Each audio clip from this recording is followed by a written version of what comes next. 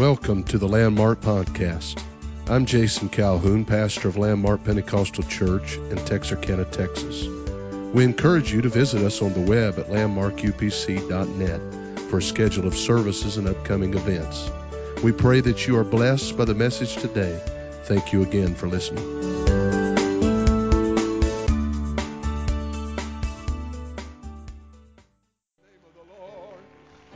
I magnify you, Jesus. Hallelujah, hallelujah. Let's turn in our Bibles to Hebrews chapter 11. Hebrews chapter 11, and we're going to look at this passage that we've been looking at the last couple of weeks.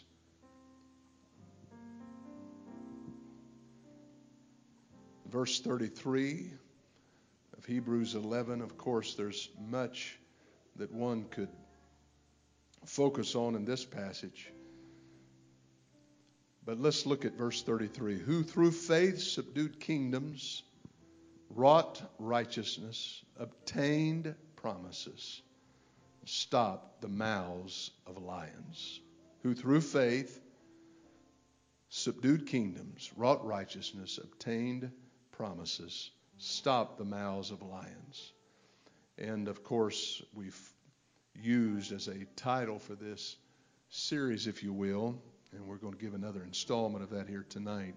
We've talked about through faith, and that's what I would like to use as a subject, but I'm going to concentrate on this particular phrase or couple of words here, wrought righteousness. Wrought righteousness. Let's lift up our voices to the Lord and let's pray together that the Lord would bless in this service. Dear Lord Jesus, we're in need of you again. We depend upon your anointing. We desire your help, your strength, your touch, your blessing in the remainder of this service. I'm praying, God, that you would move and challenge our hearts. In Jesus' name we pray. We thank you and worship you for it. In the name of the Lord Jesus. Clap your hands to him and give him praise right now. Thank you. Praise God. Thank you so much for standing, and you may be seated. I was thinking today of just how rich the Word of the Lord is, and it doesn't matter how long you've been a student of it. Doesn't matter how many times that you've read it. It does not matter how many times that you've heard it taught from or preached from. The Word of God just continues to reveal things to us that are pertinent to our present situation and our lives, and I'm thankful for the rich Word of the Lord. And how many is thankful for the Word of the Lord?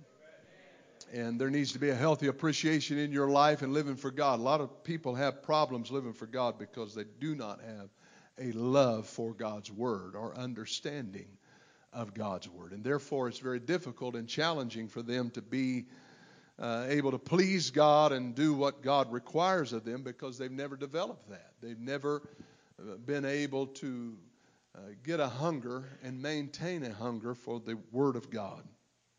I was reading about a French poet by the name of Jacques Redin, I believe his name was. And he had a peculiar habit. He would walk every morning through the streets of Paris. And each day he did this with the intention that he would find something new, even though he had lived there all of his life, that he would find something new that he could look at, to behold, and this would in some way keep his interest and his love for the city alive. And so this was something he did every day. And as I thought about that, I thought about you and I, and if we could approach the Word of God like that and our prayer lives like that, that every day, each morning, I'm waking up with a desire. I'm looking for something new. I'm looking for something fresh. I want the Word of God to feed my heart and soul. Now, in the last couple of weeks, we've talked about through faith, how that these champions of faith, how that they were able to subdue kingdoms. kingdoms. And we've focused on that the last couple of times. But moving on from that, and that's a very important subject because I believe that kind of dovetails into what we would call spiritual warfare. I believe it's the will of God that we take territory for the Lord. But beyond just that, the scripture here says they wrought righteousness. In the few short verses of this section of Hebrews 11, there is listed here no less than 10 outstanding feats and miracles. And the Bible is very pointed in telling us how these accomplishments were done. It says that this happened through faith. It didn't happen through human ability. It didn't happen because somebody was endowed with talent. It didn't happen because there was some other event that transpired to cause it to take place. But it happened because these people, through faith, was able to see these miracles in their lives. This underscores the importance of faith in you and I's spiritual life and how that we've got to keep it alive. And one of the things mentioned in verse 33 is these people that we see are special in exercising their faith, for they're mentioned in what we call the Hall of Faith, that they wrought righteousness. And we often quickly move past those couple of words and we move on to these more sensational and dramatic events that the Bible talks about in this passage that are listed here. But let's not just slide past these words, but let's delve into them and find out what they mean. The word wrought comes from the Greek word ergazmine, which means to toil or labor. It has to do with actions or sometimes what the Bible would call works. And I realize that people today, even religious folks, insist that God is unconcerned about works. They argue that sin, that evil deeds, and the works of the flesh are really meaningless. And so long as you are a believer, as long as you have faith in God, then it doesn't really matter how you live otherwise. However, the real truth is that God does care. He does care about how that we live. And the word wrought embodies the concept of commitment. These people were committed, in other words, to doing right and living righteously. These people had their mind made up no matter what was going on currently in their world or circumstances, the scenario that they lived in, that they were not going to live according to the situation, but they were going to live according to God's word, and they wrought righteousness. I think a lot of times when we read the New Testament, and you've heard this before, but let me just underscore this. I think a lot of times when we read the New Testament, we assume that these people had it easier than we do. That obviously times have gotten harder, more difficult, more challenging to live for God now than it was then. But that is simply not true when you study the history of things as it was in the early church. And you find the persecution. Is anybody here really outside of maybe just emotionally persecuted or verbally persecuted? Has anybody ever been physically persecuted for living for God and serving the Lord? If so, I would say very mildly compared to these people that we read about in Hebrews 11. Most of us are not resisted very much for the things that we believe and the convictions that we uphold in comparison to the people that walked before us. Even the people in the pioneer days of Pentecost in America, in comparison with them, we've got it pretty easy, I would say. And I would have to go on and say that has not really helped the church, but that has probably been a detriment in a way to the church, because we have learned to become way too comfortable And we've become so familiar with things that we no longer struggle through and have to deal with the challenges of living for God. So people don't love it and appreciate it as much as they should, therefore.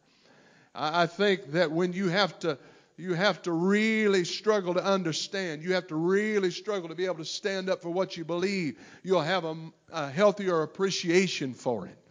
And when you have to get in this book and dig it out and not depend on somebody else to make the argument and not depend on somebody else to talk about the doctrine that is in the Word of God that we all hold so dear.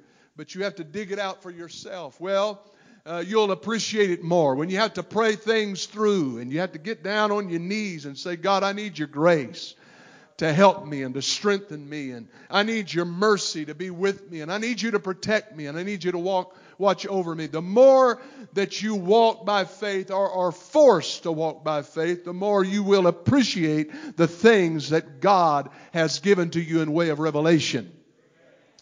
Amen. And, this is where a lot of people, third and fourth generation, find themselves in trouble because they never had the first generation appreciation and honor for the things that we uphold and the things that we love so dear. And I think there's a day coming. There's a day coming, if the Lord should tarry, that it's probably not going to be as easy as it has been. And there's going to be challenges. And I really do believe that I know we live in a very prosperous time and very prosperous. Even the poorest among us are wealthy in comparison to a lot of places in the world.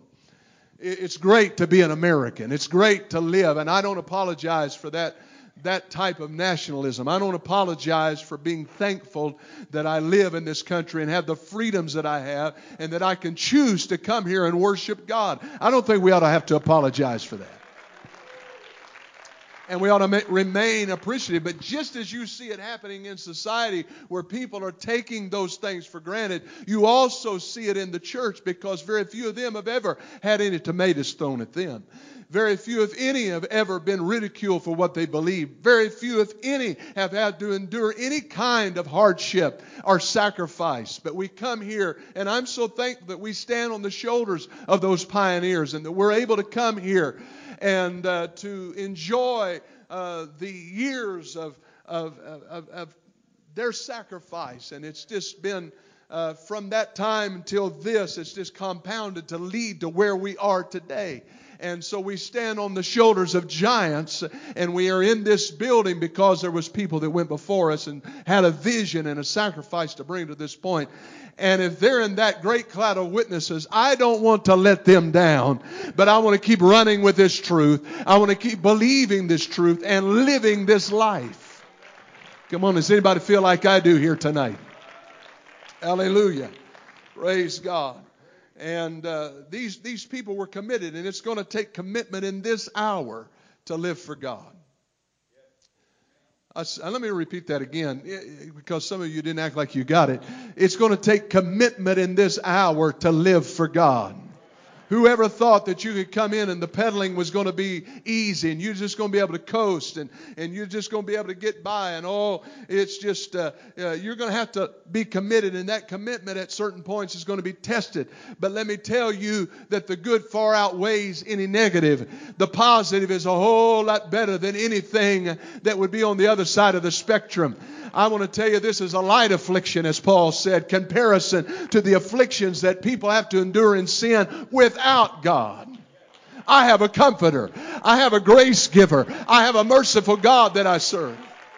Hallelujah. So anything I face, I don't face it by myself, but He walks with me, and He said He would never leave me nor forsake me, but He would be with me as long as I'm in this world. That's the book. That's the Bible. I stand by that promise tonight. Hallelujah. Praise God. But these people were more committed to doing the right thing than gaining worldly acceptance. They were more committed to doing the right thing than protecting self-interest. They were more committed to doing the right thing than even escaping persecution that they know is impending upon their actions and the things that they would do if they continued to be faithful to God. These verses tell us that there were certain people who made up this august body of believers who simply, they made this list, not by, and I know that there's several that we talk about often here, and again, we just kind of gloss over this wrought righteousness part, and we talk about how that Moses chose rather to suffer the afflictions with the people of God, and we talk about Jacob leaning upon the top of his cane and worshiping the Lord. We talk about Abel offering a more acceptable sacrifice. We talk about all these feats of faith. But these people that I'm talking about here tonight, they made this list simply by living right. And if you don't do anything else and you just live, you don't have to have your name in lights. You don't have to sing a special. You don't ever have to get up here in this pulpit and give a sermon. You don't have to do any of that. If you just live right, someday you're going to hear those words, "Well done, thou good and faithful servant." You're going to make the list, in other words, because you lived righteously. You lived according to the Word of God. And we simply don't hear enough about that. We like the sensational. We're given to the dramatic. But just living right is still something that God requires. And talent doesn't subtract from the need of that. A person's giftings does not negate or does it whitewash the need for integrity in their life. And the need to tell the truth and the need to live a godly and wholesome life. Can you say praise the Lord? We live in a world that a lot of people get a pass because of their talent or because of their ability or because of their money or their last name.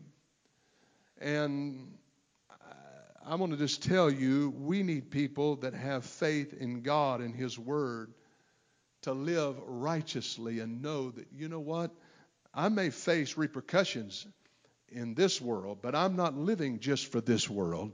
I'm living for a heavenly reward. Amen. And that takes faith sometimes to face opposition. That takes faith sometimes to stand up for your conviction and what you believe.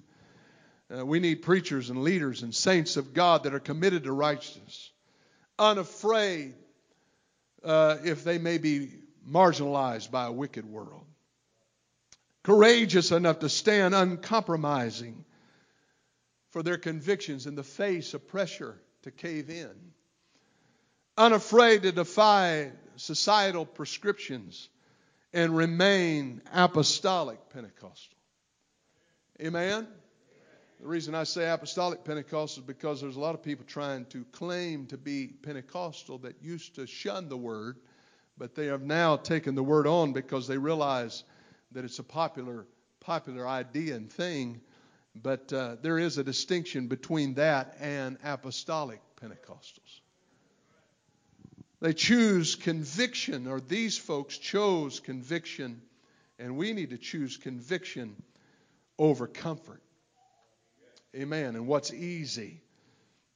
A little later in this same book, and I want to read it to you in chapter 13 and verse 10 down through 16. The writer here, and again, we know that the writer of Hebrews is obscure. We don't know exactly who it is. We have some good ideas, and there's a lot of educated guesses on whom it might be. Some people think the Apostle Paul. Others think different individuals. But suffice it to say that it is in your Bible, and it was written by inspiration of God, so therefore it's worthy for us to delve into and to understand. And the writer here explains the reproach that one will likely endure in order to serve God to the fullest. Beginning there with verse 9, "Be not carried away with diverse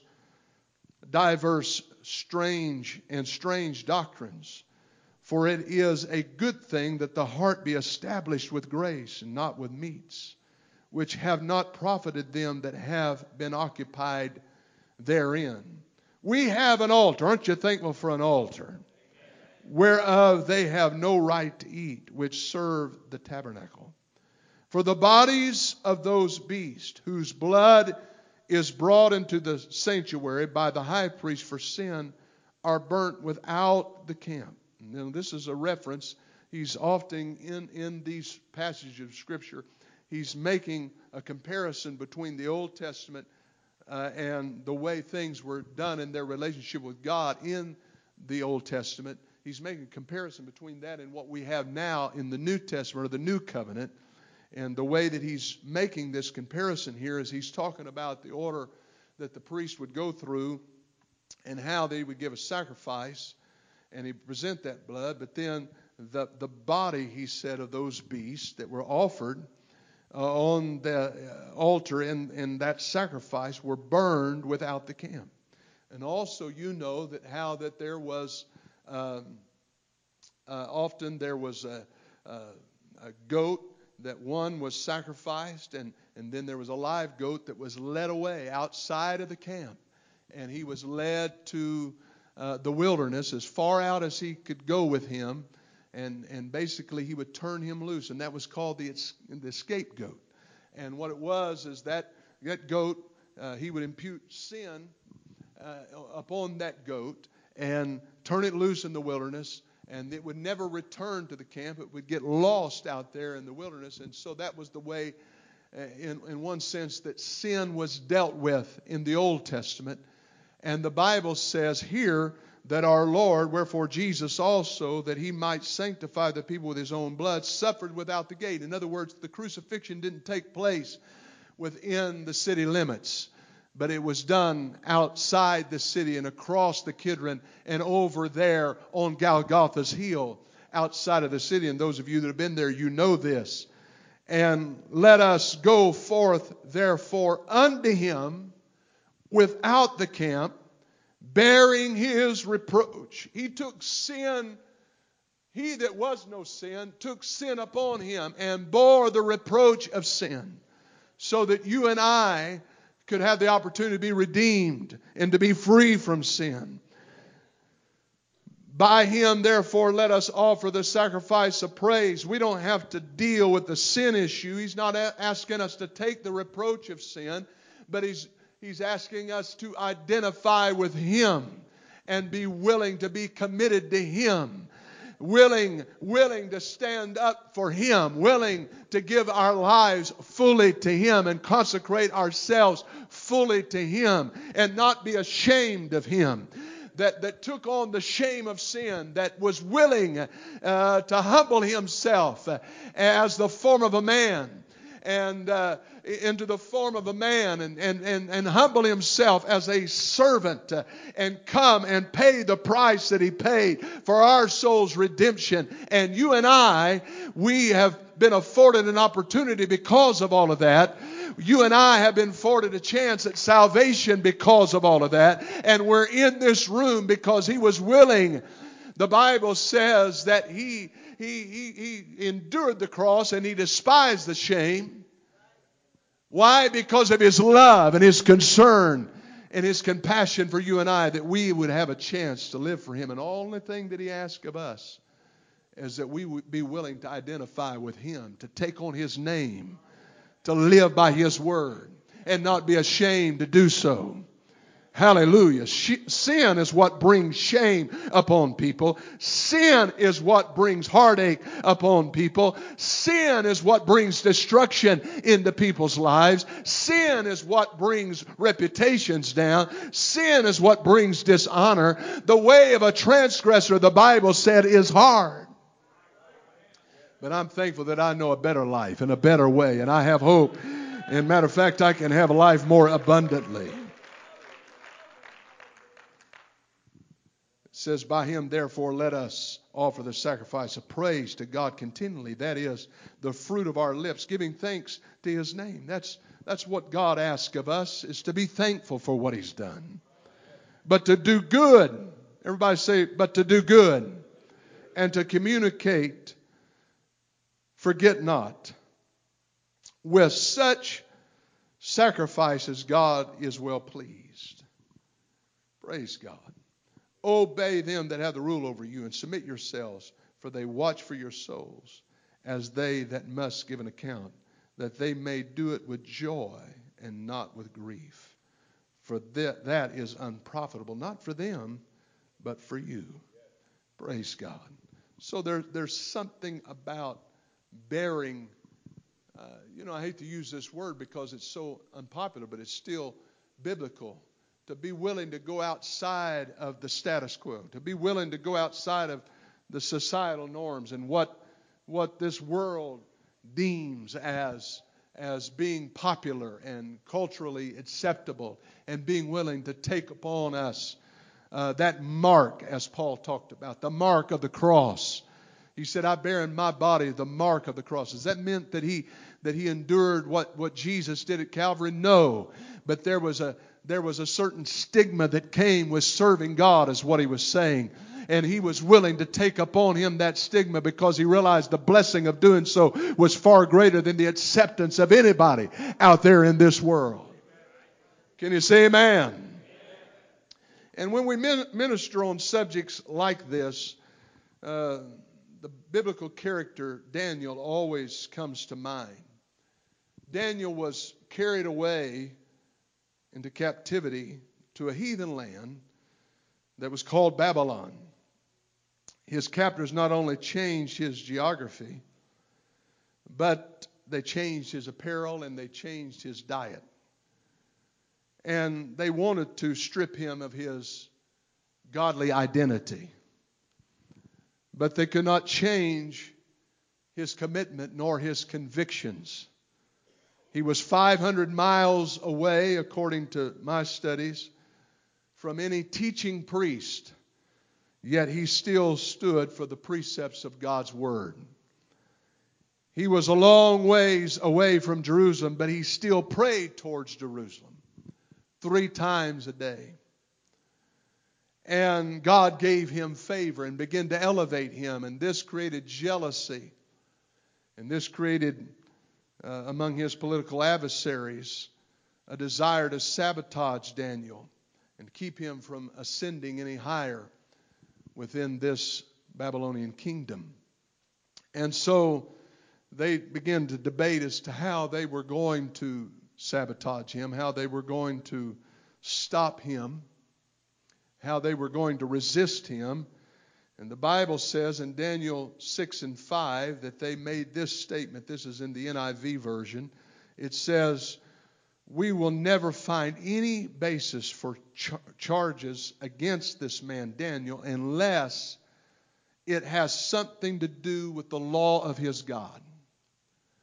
Unless we can get some kind of law or edict that is signed by the king that hinders him from fulfilling one of the convictions that he has in serving God. That'd be the only way that we could charge him, because he's basically perfect. He lives righteous.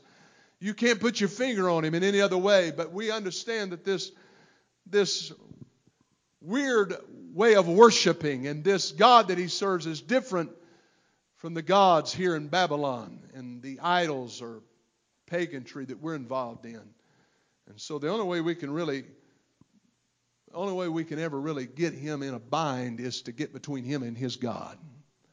And so we're going to have this, and they devised this decree or edict, and they brought it to the king, and it sounded good, and it appealed to the king's pride, because they said, hey, if there's any worship going on around here, any prayer going on, let it be given to you for the next 30 days. And that sounded good to him. He couldn't think of a reason why not to do that. And forgetting about Daniel, forgetting about this man that he evidently had respect for. And they thought for sure when this was signed into law by the Medes and the Persians, by the law of the Medes and the Persians, which meant that it was basically irreversible. They couldn't reverse it. They couldn't change it. It was done. Not even the king could go back on it and change it. It was finished. That when they'd done this, they knew they could tighten the noose at this moment, if you will. Because they knew Daniel. They knew something about Daniel's character. Even his enemies knew. Even his enemies knew that he was a man of prayer. Even his enemies and his detractors knew that we cannot keep him. If there's one Achilles heel that he has is he's not going to cave in. He's not going to give up. We know him. He's not going. They did not assume, they had no inclination that he would do anything other than what he had done up until this point, and that was that 3 times a day he would open his windows towards Jerusalem and he would pray unashamedly unto his God and cry out to the Lord. And they said, he's not going to stop doing that just because we signed this decree, because we know he's a man of faith. And so through faith, he went to that window like he had always done. And he cried and prayed out to his God. And the decree said that you would be thrown in the lion's den and spend overnight there. And this is exactly what was done. And this was something that grieved the king's heart. And so he was early the next morning going down to the lion's den. And he cried out to Daniel. And Daniel answered him when he asked if he was alive or if he could hear him. He said, O king, I live forever. I want you to know that I'm still here. The Lord's protected me. He's watched out for me. And in verse 22 of the same chapter 6, it says, they have not hurt me because I was found innocent in his sight. In other words, I wasn't concerned about being innocent in your sight. I wasn't concerned about keeping my popularity with you. I wasn't concerned about your acceptance, because I understand if I've got the favor of God, if I can serve the Lord and please the Lord, it doesn't matter. There's a lot of things that may be up and down with you, and you may not understand about me, and you may change your mind about me, but as long as I got the favor of God, hallelujah. I'm going to tell you, there's a peace that comes with that understanding. There's a settledness it comes with that understanding, because people sometimes will come and go. People and their opinions will change. And a lot of times as a leader, I've noticed this, that people's appreciation or their respect for or whatever depends largely upon how they feel and whether or not you had to deal with something in their life or preach to them about something or teach to them something that they disagreed with. And so you got to learn early on that I find my acceptance from God. I'm concerned about Him being Him appreciating me and Him knowing that I've pleased Him, and I'm concerned about doing His will, and I'm not so concerned about the ebb and flow of people and how that goes with them. I got to do the will of God. Hallelujah. And that was the attitude of Daniel.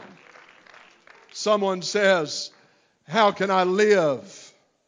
How can I live holy in a filthy world? Well, according to what we read tonight, you can do it through faith. How can a person stay morally pure in a perverse society? The answer is through faith. Having more faith in God's Word. Having more faith in God's protection and His promises that are in His Word than you do in the things of this life. How can I abstain from drugs and alcohol in a world that has normalized their usage? I'll tell you how you can do it, through faith. How can I give 10% of my increase to the Lord when there's such a demand and such pressure upon my finances? I'll tell you how you can do it. You can do it through faith. Matter of fact, to not do it is an indication of the lack of faith in God's Word. How can I dress godly as a man, like a man and ought to dress and a woman ought to dress? Especially when our society has blurred the lines of distinction. Can I tell you, you can do it through faith. I said you can do it through faith. How can I abstain from the reprehensible entertainment of Hollywood that mocks God, that advocates fornication, that advocates adultery, homosexuality, and transgender causes, that advocates evolutionism, that advocates disgracing the family values, that advocates and promotes violence? I'll tell you how you can do it. You can do it through faith. Through faith. Psalms 101:3 says, and this is written by a man after God's own heart, I will set no evil thing before my eyes. I'm going to tell you, a person is going to see enough evil in this world without setting it before them and entertaining themselves with it. Can you say amen? How can a man keep a godly haircut and shaven face and not give in to the rebellious spirit and rhetoric that is raging in this world? I'll tell you how. It's through faith. It's through faith that you can live by 1 Timothy 2:8. It's through faith that you can live by 1 Corinthians 11:7. It's through faith. How can a woman refrain from trimming, cutting, or dyeing her hair and wear modest clothing that pertains to a woman according to Deuteronomy 22:5 and Proverbs 31 and 1 Timothy 2:9? I'll tell you how. It's through faith. How can a person keep a good spirit and a righteous attitude in a world filled with hate and wrath and anger? How can a person live according to the Word of God in Romans chapter 1, verses 28 and 29, where the Bible talks about people that were so filled with rage and anger and rebelled against the things of God and worship the creation more than the Creator, as it says in that chapter. How can I live righteous? How can I live for God as I'm supposed to? I'll tell you how. Through faith. How does one refrain from gossip and destructive whispering against a brother or sister in the Lord? Ungodly conversation in this tabloid world that is so into the sensational and the dramatic and wants to know the latest juicy thing. I'll tell you how you can do it. It's through faith. How can a person keep joy, the joy of the Lord, and refuse to become bitter by circumstances of life and all of the attacks and things that come against a person? I'll tell you how you can do it. It's through faith. How can a saint of God make it for years serving the Lord without wrath or malice or envy or strife? You can do it according to this passage, through faith. Righteousness, as I said at the onset, isn't just something that you do, or it's not just something that you don't do, rather, but it's something that you perform and you act out every day of your life. And that's something that's on the inside of you that you walk out by example and say, God, if you'll help me and if you'll give me the grace to do it, because I can't do it in myself. My flesh has the propensity to go off track. It has a propensity to live unrighteously. I've got sin that I was born into, and I live in a sinful, unclean world. But if you'll help me, I can live pure. If you'll help me, I can live righteously. If you'll give me the grace, and if you'll extend to me mercy, I'll live for you and I'll serve you. You don't do it just in your flesh and in your own ability, but you do it through the help of the Spirit of God that lives on the inside of you. You've got the Holy Ghost. That's how you can live holy. That's how you can live righteous. That's how you can make a difference in this world. Can you say praise the Lord? When it was said they wrought righteousness, it was speaking about something they did, actions they took. It isn't customary in our world, but Christian charity is still biblical. Can somebody say amen? Everybody know what charity is? It's love. Christian love is still in the Bible. And it's still a part of being a Christian. And I understand our love for the truths of God's Word and our uncompromising commitment to those things. But the balance for that, or I would say the healthy balance for that, is that we continue to embrace those things with the love of God and show the attributes of the love of God in our lives. It appears that Some people look at showing charity as weak and uncool.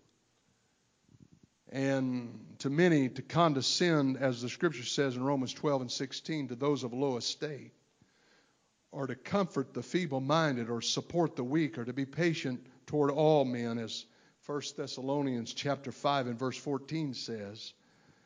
That's not something that is acceptable to them, or that's below them.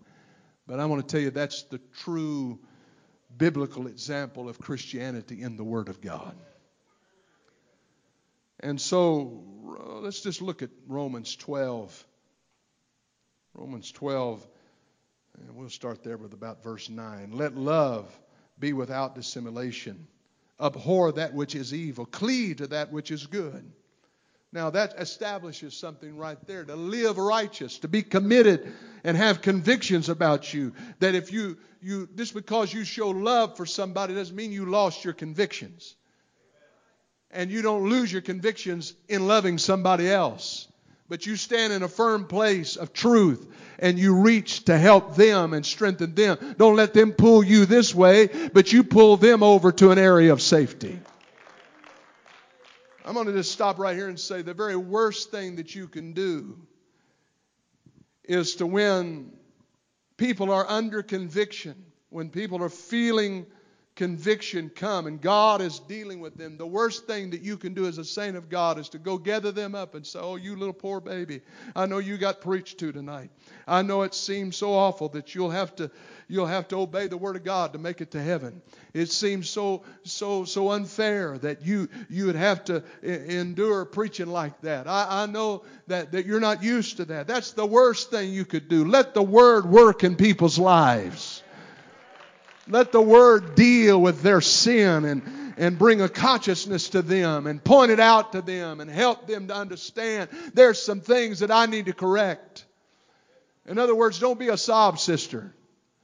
Don't get somebody and let them cry on your shoulder when they just really don't want to do right. They just really don't want to line up. They just really don't want to straighten out things in their life. But at the same time, in love, keep reaching towards them, pulling them to this side, pulling them over here into correctness of what the Bible says and what is right in the Word of the Lord. Can you say praise the Lord? And so we're going to love from a perspective of abhorring evil and cleaving to that which is good. Be kindly affectionate one to another with brotherly love, in honor preferring one another. Boy, that just goes against the grain of most people in society today, doesn't it? Everybody thinks about self. Not slothful in business. Fervent in spirit, serving the Lord. In other words, in your business dealings. So, well, I don't own a business, but you still have business that you take care of. Do you pay your bills on time? Do you, well, I'm going to have to walk this one alone, I guess. You don't get many amens when you get on practical stuff. You know, if I was talking about something that was dramatic and sensational, people would be swinging from the chandeliers. But you talk about really when it rubber meets the road, living for God, and that's what it's going to take, isn't it? Isn't that what we're going to be judged according to this word right here? And this is what it's going to take. Not slothful in business. Fervent in spirit, serving the Lord. Rejoicing in hope. Patient in tribulation.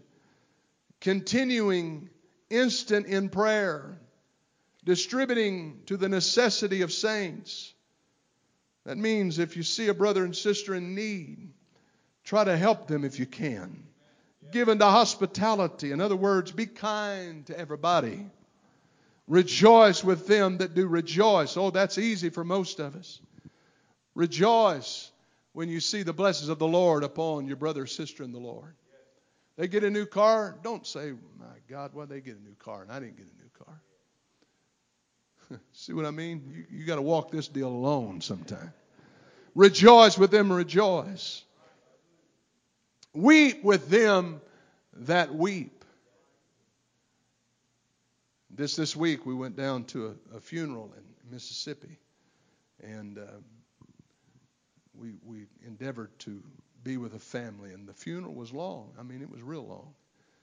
But you know, I can't imagine the pain of losing a 22-year-old son and being no warning whatsoever. It was an accident that took place, and so it'd be hard enough if he died of a disease, but to wake up one morning, the night before, had him with you at church, and everything was just his whole life before him, you thought, and then to have a policeman walk up to your door and knock on your door and notify you that he had been killed in an accident would be a tragic thing. And so about 650 people or so gathered in an unfinished sanctuary to show honor and respect and to weep with those that wept. Sometimes we don't know if we can empathize with somebody that's in that state, that if we ever have to go through anything, and hopefully it's never that bad, that we would have somebody to come and support us. And so we sow in those kind of things. It's making an investment because you may need the support of somebody else. It's good to help somebody. When you're standing, help somebody that's fallen. When you're weak or when you're strong, help somebody that's weak. When you're having difficulties, help somebody, or when somebody's having difficulties, you help them from your standpoint of being in a place where you can. And so you might find yourself in that situation or in that particular moment when you stand in need. Can you say praise the Lord? So we weep with those that weep. Be of the same mind one towards another. In other words, don't think you're better than somebody else. Mind not high things, but condescend to men of low estate. Be not wise in your own conceits. There's always something you don't know. There's always something that you hadn't figured out. Be humble about things. Recompense no man evil for evil. Provide things honest in the sight of all men. If it be possible, as much as lieth within you, live peaceably with all men. Dearly beloved, avenge not yourselves, but rather give place unto wrath. For it is written, vengeance is mine, I will repay, saith the Lord. Therefore, if thine enemy hunger, feed him. Boy, that's tough medicine, isn't it?